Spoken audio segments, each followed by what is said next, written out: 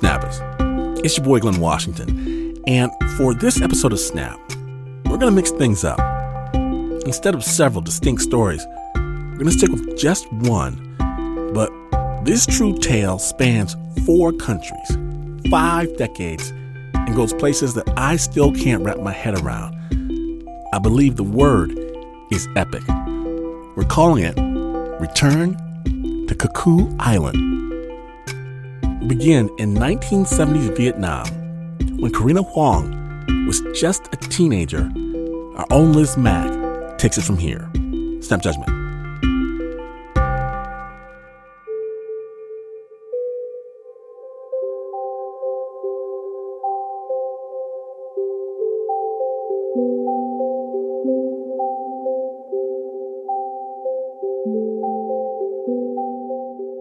Growing up the daughter of a lieutenant colonel in Vietnam, Karina Huang had it all. Oh, yes. I even have our nanny to wash my hair for me. I had long hair. I never had to wash my own hair.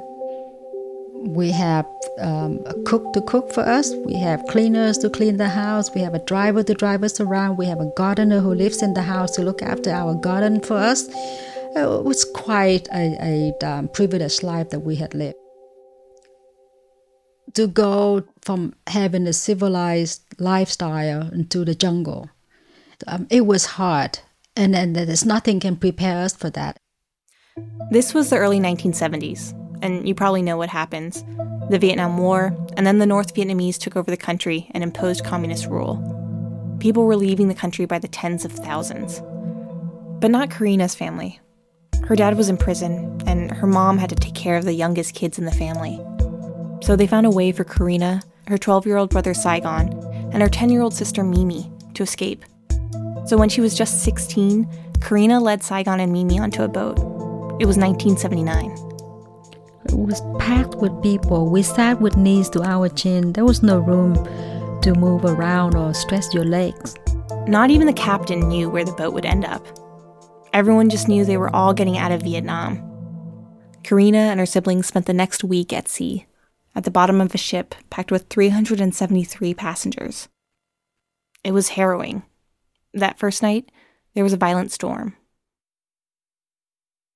At one point, everybody thought, that's it, we're all going to die. And people started to throw up on each other and relief on each other and scream and cried and prayed, called out to Jesus, Virgin Mary, Buddha, ancestors, you name it. That sound, it's just playing in my head like a song. And I just prayed along with everybody else. Please save us, over and over and over again. Karina thinks it was the third day when they saw land, Malaysia. She says as they headed to shore, military men intercepted their boat. And they went on our boat to take our valuables. She had her mother's jewelry sewn into her underclothes, but her brother wore a gold necklace. One of the men saw it and put a gun to his neck. I kept saying to him, literally begging him, I kept saying, đừng bắn, đừng bắn, đừng bắn. Đừng bắn means don't shoot. And I gave him the gold necklace. And then they towed our boat to their boat. They pulled us back to the ocean. They cut the rope and left, but they warned us not to return to Malaysia. Turned away, they ran out of food and drinking water, and people began to die. On day 8, they saw Indonesia. When they got close to shore, everyone jumped off the boat. The captain sank it, so no one could push them back. But Indonesia was overwhelmed with Vietnamese refugees. So while officials told them they could stay, they also said they would move everyone to a refugee camp. For Karina, that meant she and her siblings could finally stop running and be taken care of. So the 3 of them climbed aboard one last boat. The boat trip was long. It was hours until we got to this island.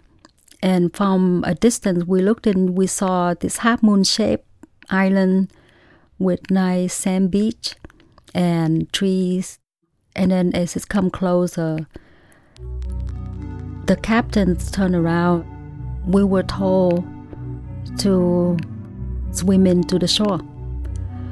So everybody get off the boat with all our belongings and swim into the shore, all soaking wet. We just spread out on the sand beach. And we looked around. It was a jungle. We didn't see any shelters, any huts, or any camp. It was just an island with trees and bushes, and in front of us was the ocean. That's not a refugee camp. The island was completely deserted. There were no buildings, no paths, no sign of human life at all. It was completely wild. And after we disembarked, the boat just took off. So we sat there for hours and wondering what happened. And then the night fell very quickly. There was a heavy storm that came down that night.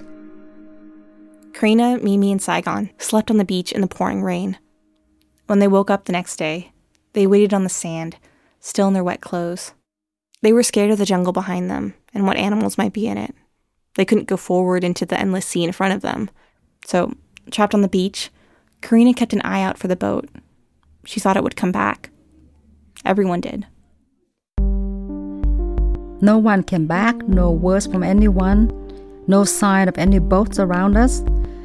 By the third day, people started to realize that maybe this is where we're going to be staying.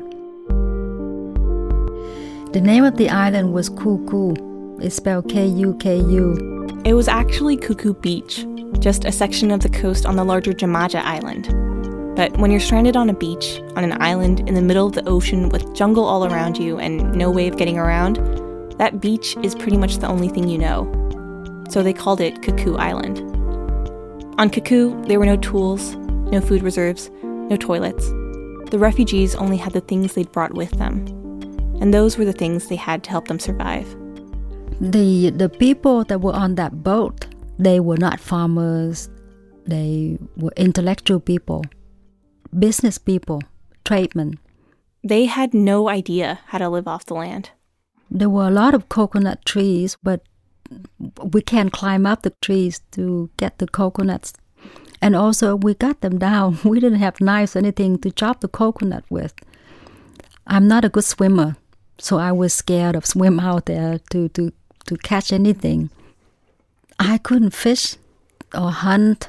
I didn't have any tools. I was scared of snakes and animals. I was afraid of going to the jungle. But some people did venture into the jungle, and that's where they found a creek, although food was still scarce. So in the beginning, Karina and her siblings lived off the supplies they had brought with them. At first, we lived on the ramen noodles. Every day, Karina would open up a packet of ramen and break it into 4 corners. And for one meal, the 3 of them all together would share one corner of the packet. They'd boil it in salt water until it expanded, trying to make the most of what little they had. We tried to save them and eat very frugally, a little bit at a time just to keep us alive. We saw a boat that came toward the shore. We were so excited. We thought, oh my God, they finally came for us. But it turned out to be another boat of refugees like us. More and more Vietnamese boat people kept arriving on that island. Even though they were in the middle of nowhere, they weren't the only ones. Indigenous fishermen from the other islands found them on their small boats. They offered to trade fish and vegetables and tools for whatever jewelry the refugees had left. And using those tools, they started to build shelter. And then they went to the jungle and chopped down trees and branches and leaves to make huts with. But shelter wasn't enough. Soon, disease began to spread. When we had to go to the bathroom, we just went to the ocean. But then soon, we realized that that's just not safe and clean. Their waste would wash back up on shore. That's when people went up to the jungle instead. And that created the problem of flies. We call it Fly Island. Flies everywhere. Sometimes when we lay down and take a nap in the afternoon, we could be covered by fly from head to toe, pitch black. It spread the disease much wider and faster. Very quickly, people caught malaria and diarrhea. People started to die on that island after day number 10. We became dehydrated, and because we didn't have enough to eat or drink, our body just shrunk very quickly. And there were a period where all I did every day was just try to find something to eat and then take care of our diarrhea situation. Karina would spend her day cleaning and emptying this one bucket of waste, taking it to the ocean to clean, bringing it back for her brother and sister to use, and then taking it out to clean again. When you have this kind of routine every day, do you ever kind of reach some kind of equilibrium? Where it's like, well, this is normal. It's never normal. In those first few days, Karina saw an 8-month-old baby die. When she first died, her body was still warm, and I washed her and put clothes on her, and she started to get colder and stiff. The man, I don't know where he got the tool, but he found some wood, and he made a box for her. And I lined up that box with some plastic bags that the parents had, and her clothes to make it soft and comfortable for her. And then I put her in the box, and she lay there like a doll. We haven't been eating for a couple of days, very little drinking water. My sister and my brother just lay there like dead bodies. They just whispered and they said, "I'm so thirsty, I'm so hungry and so weak." Many times I thought we're not going to make it. But for some reason, I was so determined that no matter what, I will not die before my sister and my brother, because I need to stay alive to look after them. Sometimes I picture my sister and my brother, these two little kids, so weak and vulnerable and alone, to bury me, especially when I see people died around me. For months, everyone on that island kept wondering, would anyone from the outside world ever know we were here that would come and rescue us? As they grew weaker and weaker, they still managed to hang on. They survived on fish and lizards and whatever else they could hunt. They made slingshots to pelt bats with. So they survived for 1 month, 2 months, then 3. And one day we heard the sound of a helicopter, and we looked up and there was a helicopter with a sign of Red Cross flying around.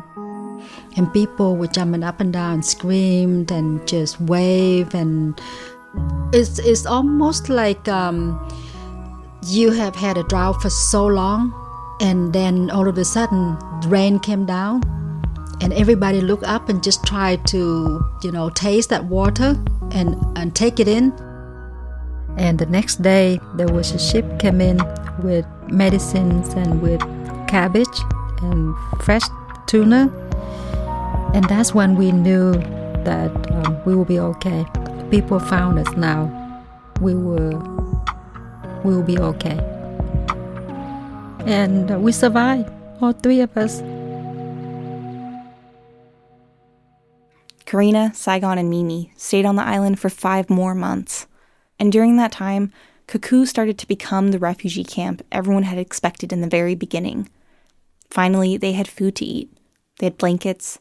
They had papers and plans to resettle to America.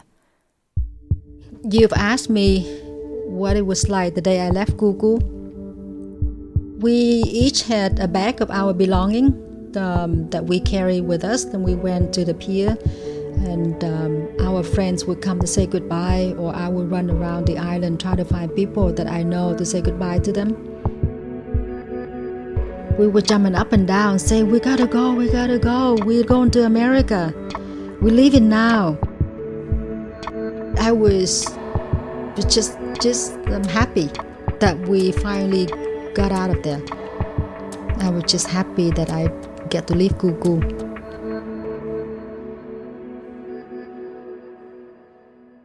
Now that they had survived, they could move on.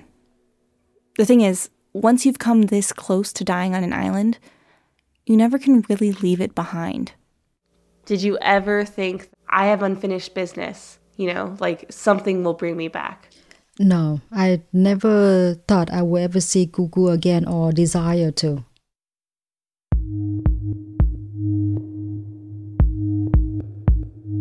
Life after Kuku Island. When Snap Judgment returns, stay tuned.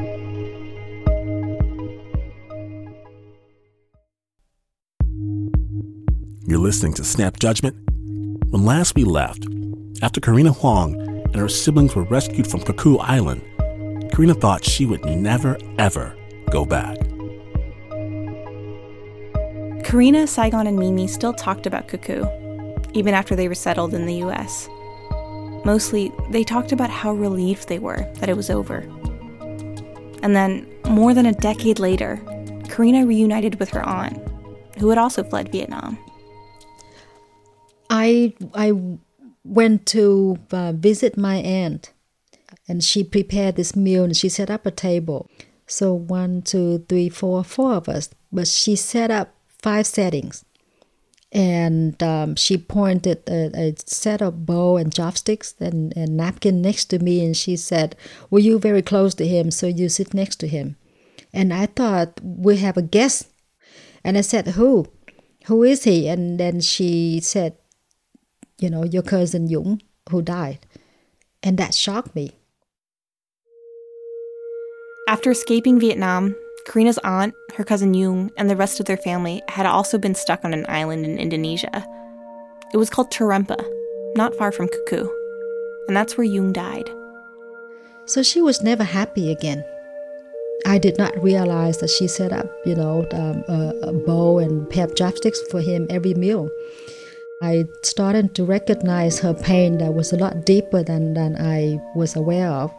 It wasn't just the pain any mother feels after losing a child, but she also felt this guilt that she was never able to give him a proper burial. So I just, out of the blue, said to her, "I'm going to go back to Indonesia and try to find his grave someday." And she looked at me like, "Yeah, right. You going to the moon someday, you said?" But Karina meant what she said. Although when she Googled Kuku, or Terempa, she came up with nothing. No matter where she looked, she couldn't find any information on the islands, let alone how to get to them. So in the summer of 1998, almost 20 years since she'd left Kuku, she crossed her fingers and flew to Singapore. She went with her younger brother Saigon and her cousin, Yung's brother. These islands were so remote that even when they visited the Indonesian consulate, officials there told them they had no idea they even existed, never mind how to get to them. But then one of the ladies who worked there, and she overheard the conversation, and she came out from her office and she said, "I knew that when the Vietnamese refugees arrived, they stay in an area called Anambas. And Anambas has a group of islands." The woman was right. Terempa was one of those islands. And Karina actually managed to get all of them on a Navy boat, which dropped them off on Terempa. But even once they landed on the island, they still had no idea where to find their cousin's grave. And then they found a farmer who said he knew the way. When we came upon this site, that the farmer was so adamant that there were graves in that area. But with naked eyes, we couldn't see anything but thick bushes and trees. So we cleared the area, and sure enough, we saw 8 graves on the ground. And they all were just rock formations. None of them have tombstones or names or marks. Karina had no idea if their cousin's body was even among these graves. So I told my cousin and my brother, I said, "Why don't we 3 just focus and pray to our cousin and ask him for his spirits to guide us?" So we went separate way, contemplate, focus, and pray. And we turned around, and the 3 of us just pointed at the same grave. So I said, "Okay, it's a start. Let's do it." Karina wanted to excavate the body, even though they couldn't be sure it was the right one. But there were rules, and she was told, once you dig up a body, you can't put it back. so Karina knew she only had one shot. My aunt told me before I left, there are two things that would help me to identify his grave. So she said his body was put inside of a wooden box, a coffin. And also she said she wrapped his body in a military poncho that belonged to his father. So after a long time digging, and then we all heard the sound of the shovel hit something that made a big sound, but it also bounced the shovel back. It was this dead silence. Everybody looked down to this grave, and the guy continued to dig faster, and we saw pieces of wood, and I couldn't believe it. I remember I held my hands really, really tight because I was shaking. To me, the three of us just held hands and stood there and watched. And then after the wood and the dirt, and it started to reveal some material that looks like a military canvas. So we pulled up this long poncho with the body inside. And on top of that, there were clothes that my aunt buried for him, and my younger cousin recognized that there was his brother's jeans and shirts and a raincoat and a pack of underwear. But I just could not believe that we found the grave. So yeah, it's just, I cannot describe that feeling to you. Karina and her brother and cousin cremated Jung's body there in the jungle. They took his ashes to Vietnam and put him to rest with the remains of his family members. Then she told her aunt what they had done. Before, she always had this embittered, look. But now she's just so content.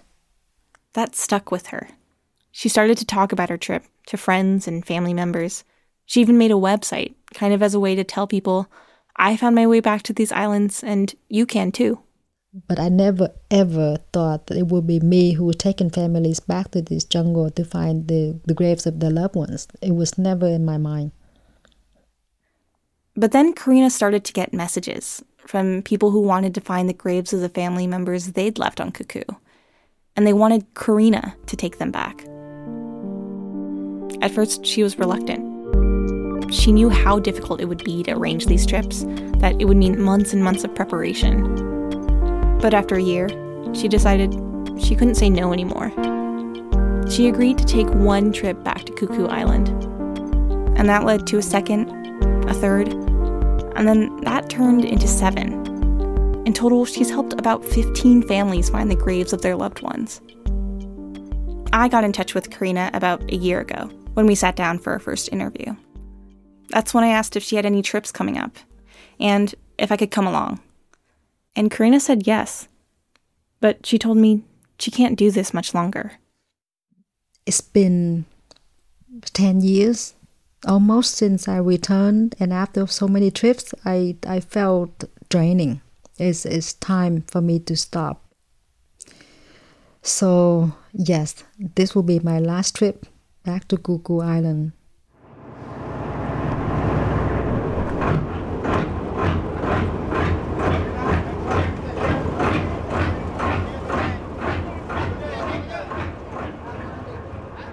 Karina's last trip to Kuku Island. When we return, stay tuned.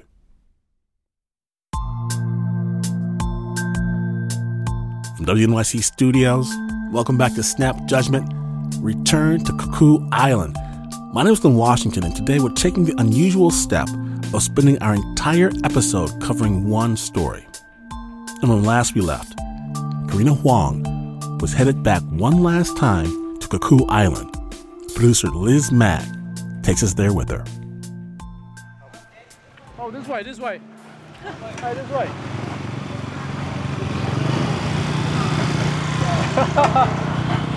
Tell me where we're going right now. What are we doing? We're going to go to Kuku. We go to Kuku Island to find my father's remain and grave. How do you feel right now? Well, I'm feeling anxious. Okay.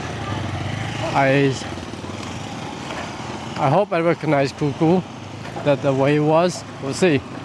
But it will be interesting. But very interesting that I'm going back to the place that I left 39 years ago. Yes. This is Tony Liu, easily the most eager person in our group. He's here with his 77-year-old mom, Jung An. She's holding onto her other son Daniel's arm as they follow Karina down the dock. She's happy. She's happy. 2 days ago, we all met in Singapore. Since then, we've taken a boat, a plane, and 2 more boats. We're about to start the last leg of this trip. 1 more boat to Kuku Island. Tony was only 18 when he said goodbye to Kuku and left his father behind in a shallow grave.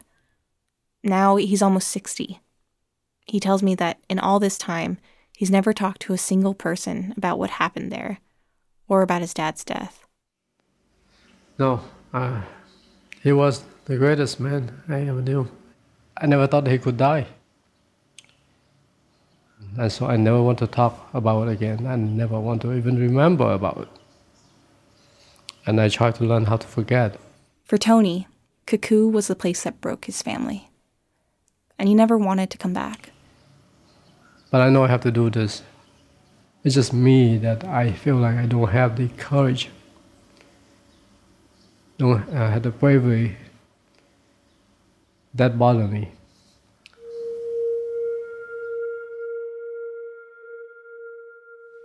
He always worried about me. Always. Yeah, I'll tell you a story of how he worried about me. I was the reason why he died. Tony says his dad never had to leave Vietnam. The house was all paid for, and he had enough money to live out the rest of his life comfortably. But Tony was 18, and his parents worried that because of his age, he would be forcibly enlisted. They would send me to labor camp or they would make me join the army. He decided to leave because of my future.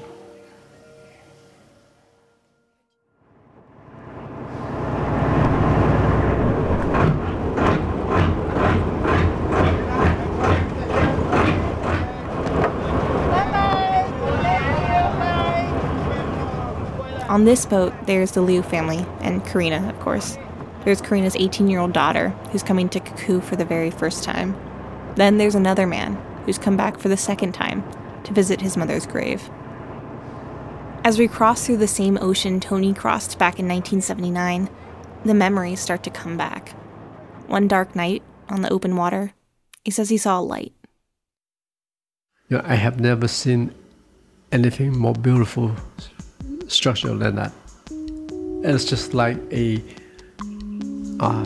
high-rise building on the sea.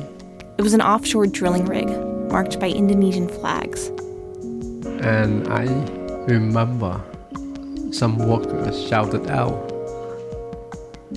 "Refugee." At that moment I realized, oh my God, I'm a refugee. That was a very strange, and 4 days ago I was a citizen, a young man in the city. Now you suddenly become a refugee. Soon, Tony and his family were on Kuku Island. This is it. On this little sand beach you see here. This is it. Kuku Island. As we pull up, it's everything Tony and Karina said it would be. Gorgeous, unreal, eerily pristine. There's palm trees that sway back and forth, the clearest water, but the jungle looms over us. It's like Jurassic Park. Ever since we saw Kuku in the distance, and even now as we step onto the sand, Karina has been crying. So now that I'm standing here, I really don't know how we survive. It's a miracle. Look at this.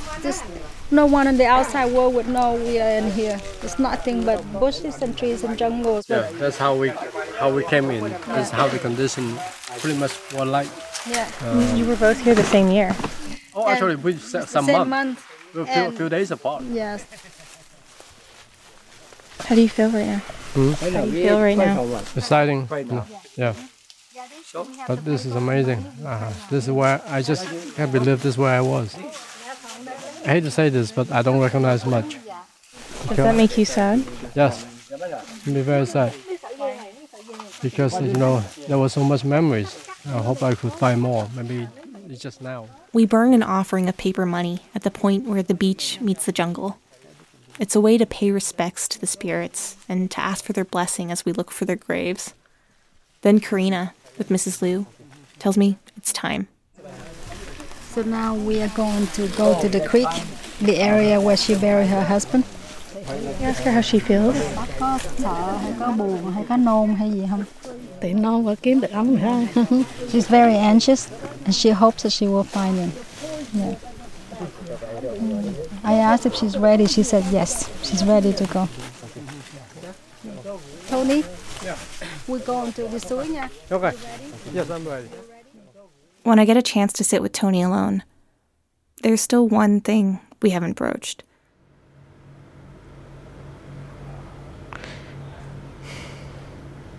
Can you tell me about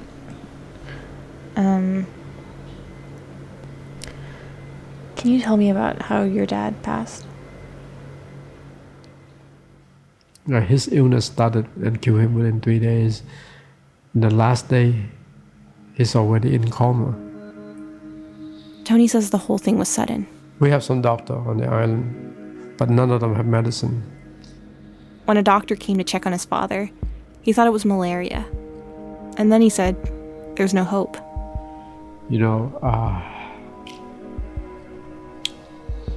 One of the hardest things for me to witness.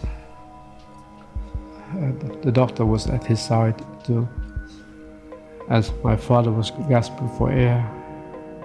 As his father gasped for air, the doctor said, we have to stop his suffering. So he put his hand over on my father's nose and mouth to cover, so my father could go. I hope nobody remembered that but me.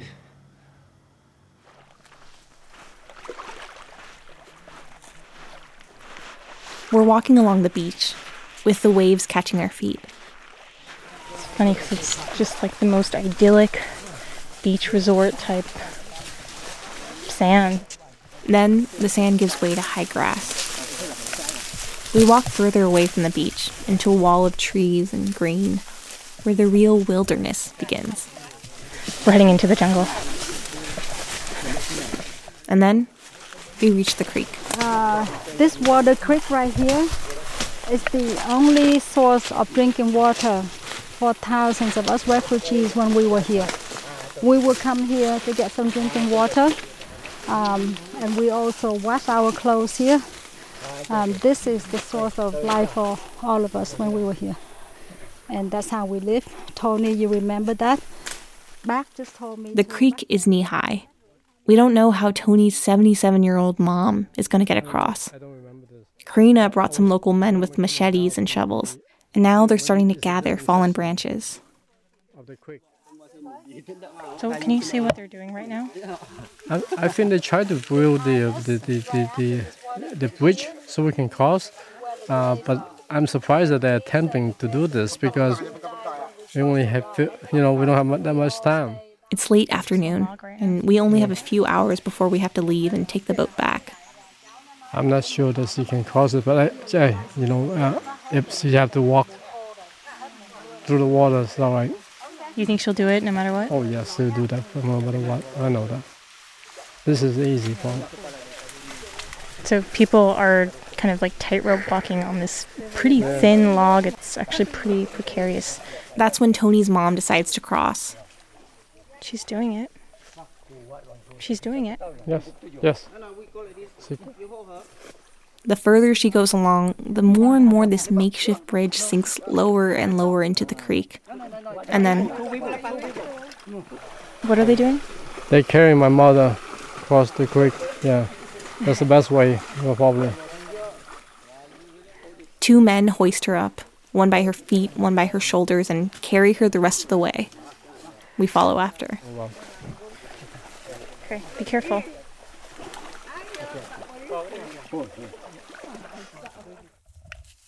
Why do you need to empty water from your shoes? It's okay. Socks have absorbed it. We've just climbed out of the creek and are walking through dirt and mud and rocks, bending under low-hanging branches. Tree roots pop up out of nowhere. Oh, be careful. So we keep our eyes to the ground. Oh, by the way, we didn't have shoes. Shoe was a real luxury, right? Liz, only a few meters up there will be graves, and her husband's grave will be among there, if he's still there.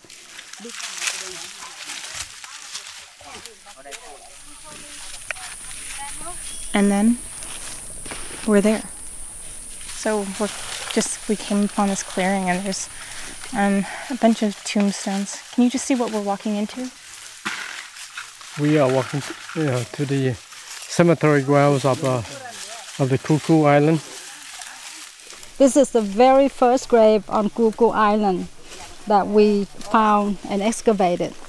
And this is the start of everything else. David Lee was going to... Some of the grave sites have large but basic concrete tombs built over them. These are the graves of people whose families have come with Karina and found them. And then there are the graves no one has come back for. It's hard to know exactly what we're looking at. Large rocks are scattered on the ground, and it's unclear which of them are grave markers and which are just rocks. Yes.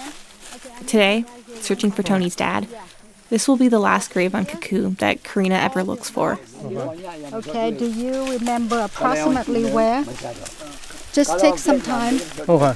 Just to now think and try to remember whereabouts. Tony was the one who chose the rock, back when he was 18. He remembers he was looking for a big one, and that it was triangular, with rounded edges. We all going to wait. Please have the men clear all the leaves on the side so that we can find the grave. It's in this area. Okay? No. Now, yes, please. So if they can just clear all the leaves. To clear all the leaves. To clear, yeah. She just wants to find the rocks. Oh, Like find the rock. these, yeah. Oh. Jadi dia tengok ada batu-batu. When the leaves and debris and dirt obscuring the grave sites are cleared, the Lius start to look for their father. And I think it looks like Karina's pointing to different rocks and asking, their mom, do you recognize this rock? Just seems like after 40 years to remember the rock and the specific place where someone was buried, it would just be so difficult.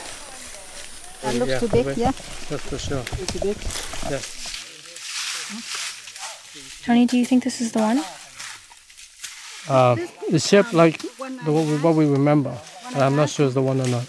Yeah, when I asked Mom, she said it's on this side, not on that side. And she said that looks like it, but we don't know for sure. Just go by memory. So she thinks it's the one. Thinking right now. And then Karina takes Mrs. Liu's necklace and dangles it in the air. She's using it as a pendulum, a kind of tool to try to speak to Tony's dad directly. She says in the past, the spirits of the dead have helped her find their own graves. She starts asking questions out loud. What did she ask? Is that... The question was, is his spirit here with us right now? Very strong. Yeah. The pendulum is shaking very, very strongly. It's an indication that he's here. And then Tony chimes in. Ba, this is my Lee Jong Fan place. 係講你知一聲嚇。You can try this one. Really? That's how you feel? Yes. How do you the shape of the rock is very close. Cái này do phải gần phải không? Cái cú đá phải không? Remember I told you the piece of rock was kind of round and a triangle looking. Does it look like to you? It does. I placed that rock. You feel certain this is the one? I'm certain it's not, never can be 100 certain, but I feel very strongly, yeah. The rock is big enough to hold in both your hands. It's sitting in a dirt clearing in this jungle, on an island in the middle of the ocean. It's both momentous, and at the same time, it looks so forlorn.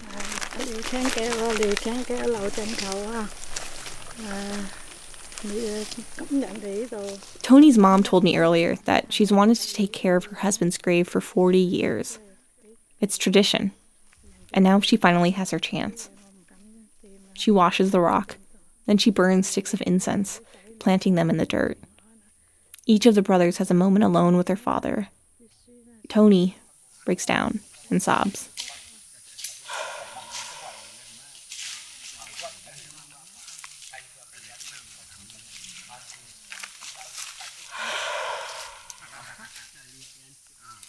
Karina stands back and watches. And then I ask her this. I ask you, when they confirmed, I think this is the one, you started to cry. What were you feeling? I think this is the one. I felt it in my heart, and I am very glad that he's here to help us. So I'm happy. It's a happy tears. It really is. But those happy tears are brief. I'm sad to see it. Not sad the grave looks. That's what left of a life. He was the man of the family. He brought his wife and children here, and that's all he had.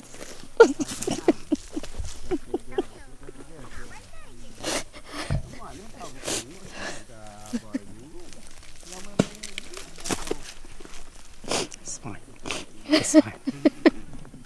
It's fine. So sad. No. I'm very emotional. It's fine. Well, I hope you're happy that your wife and your children are here with you today.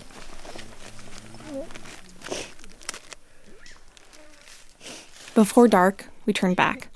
We carry Tony's mom across the creek, walk out of the jungle, through the high grass, across the beach, and climb back up on the boat. The next day, back at the guest house, I was talking with Tony and asked how he felt now that he'd finally found his dad. Silly me.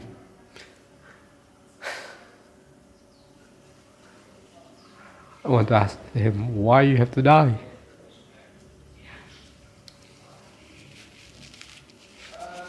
I know that our family is in better situation than average, so we're lucky in a sense. But we would have a perfect.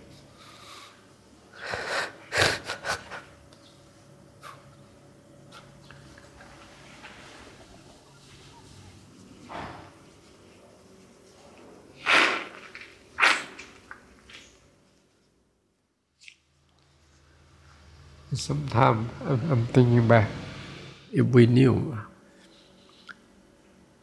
how expensive of what the price we have to pay, will we still make the same decision? Maybe not. In fact, that we were able to come back to this island to see him, it is a miracle. But I would never forget the fact that what if?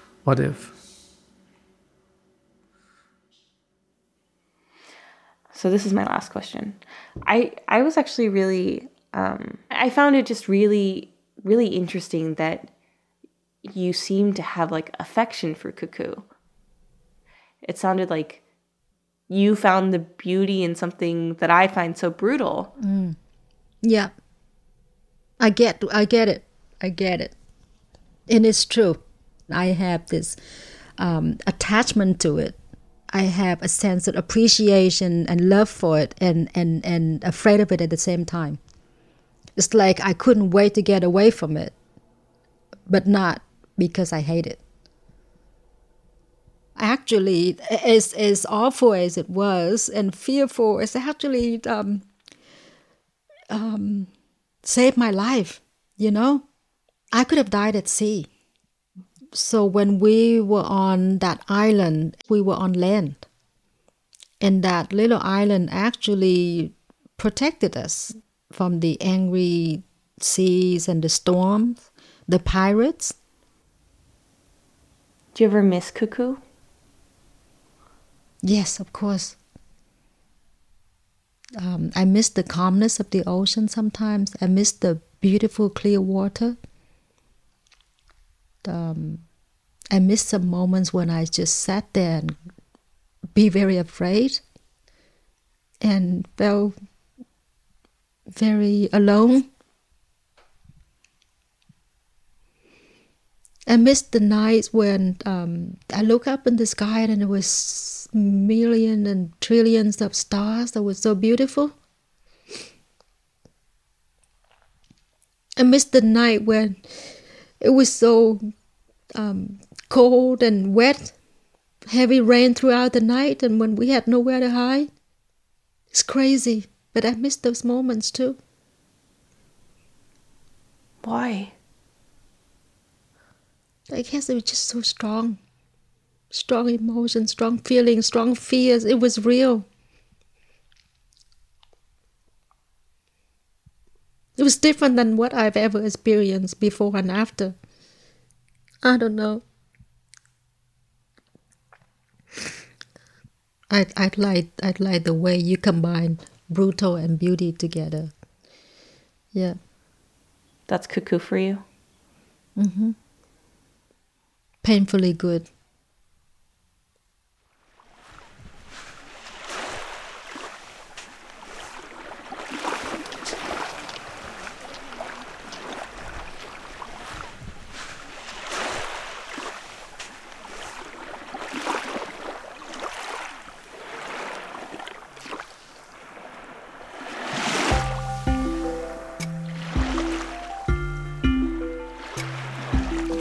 Thank you so much to Karina Huang. And check out her book, Boat People, Personal Stories from the Vietnamese Exodus. It's available in both English and Vietnamese. And if that is not enough, Karina is now starring in a new Australian Broadcasting Corporation TV series, The Heights. Be sure to check it out. And huge, warm thanks to Tony Liu, his mother, Drung On, his brother Daniel, and the rest of the Liu family. Thanks as well to the Outside Podcast from Outside Magazine, where you can also hear this episode. Get this podcast where you get your podcast. Also check Public Radio International's The World for a shorter version of this audio story, as well as text and photo coverage. And last but not least, this story would not have been possible without the generous support of the International Women's Media Foundation. Thank you for helping us make stories that matter. We'll have links to all the above and images from Kuku Island on our website, snapjudgment.org. The original score for that story was by Renzo Gorio. It was produced by Liz Mack.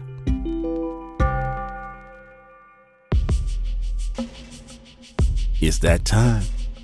But Glenn, I need more amazing storytelling. Can you help me? Why, yes, friend, I certainly can. Just subscribe to the amazing Snap Judgment Storytelling Podcast, where there are days of incredible storytelling awaiting your pleasure.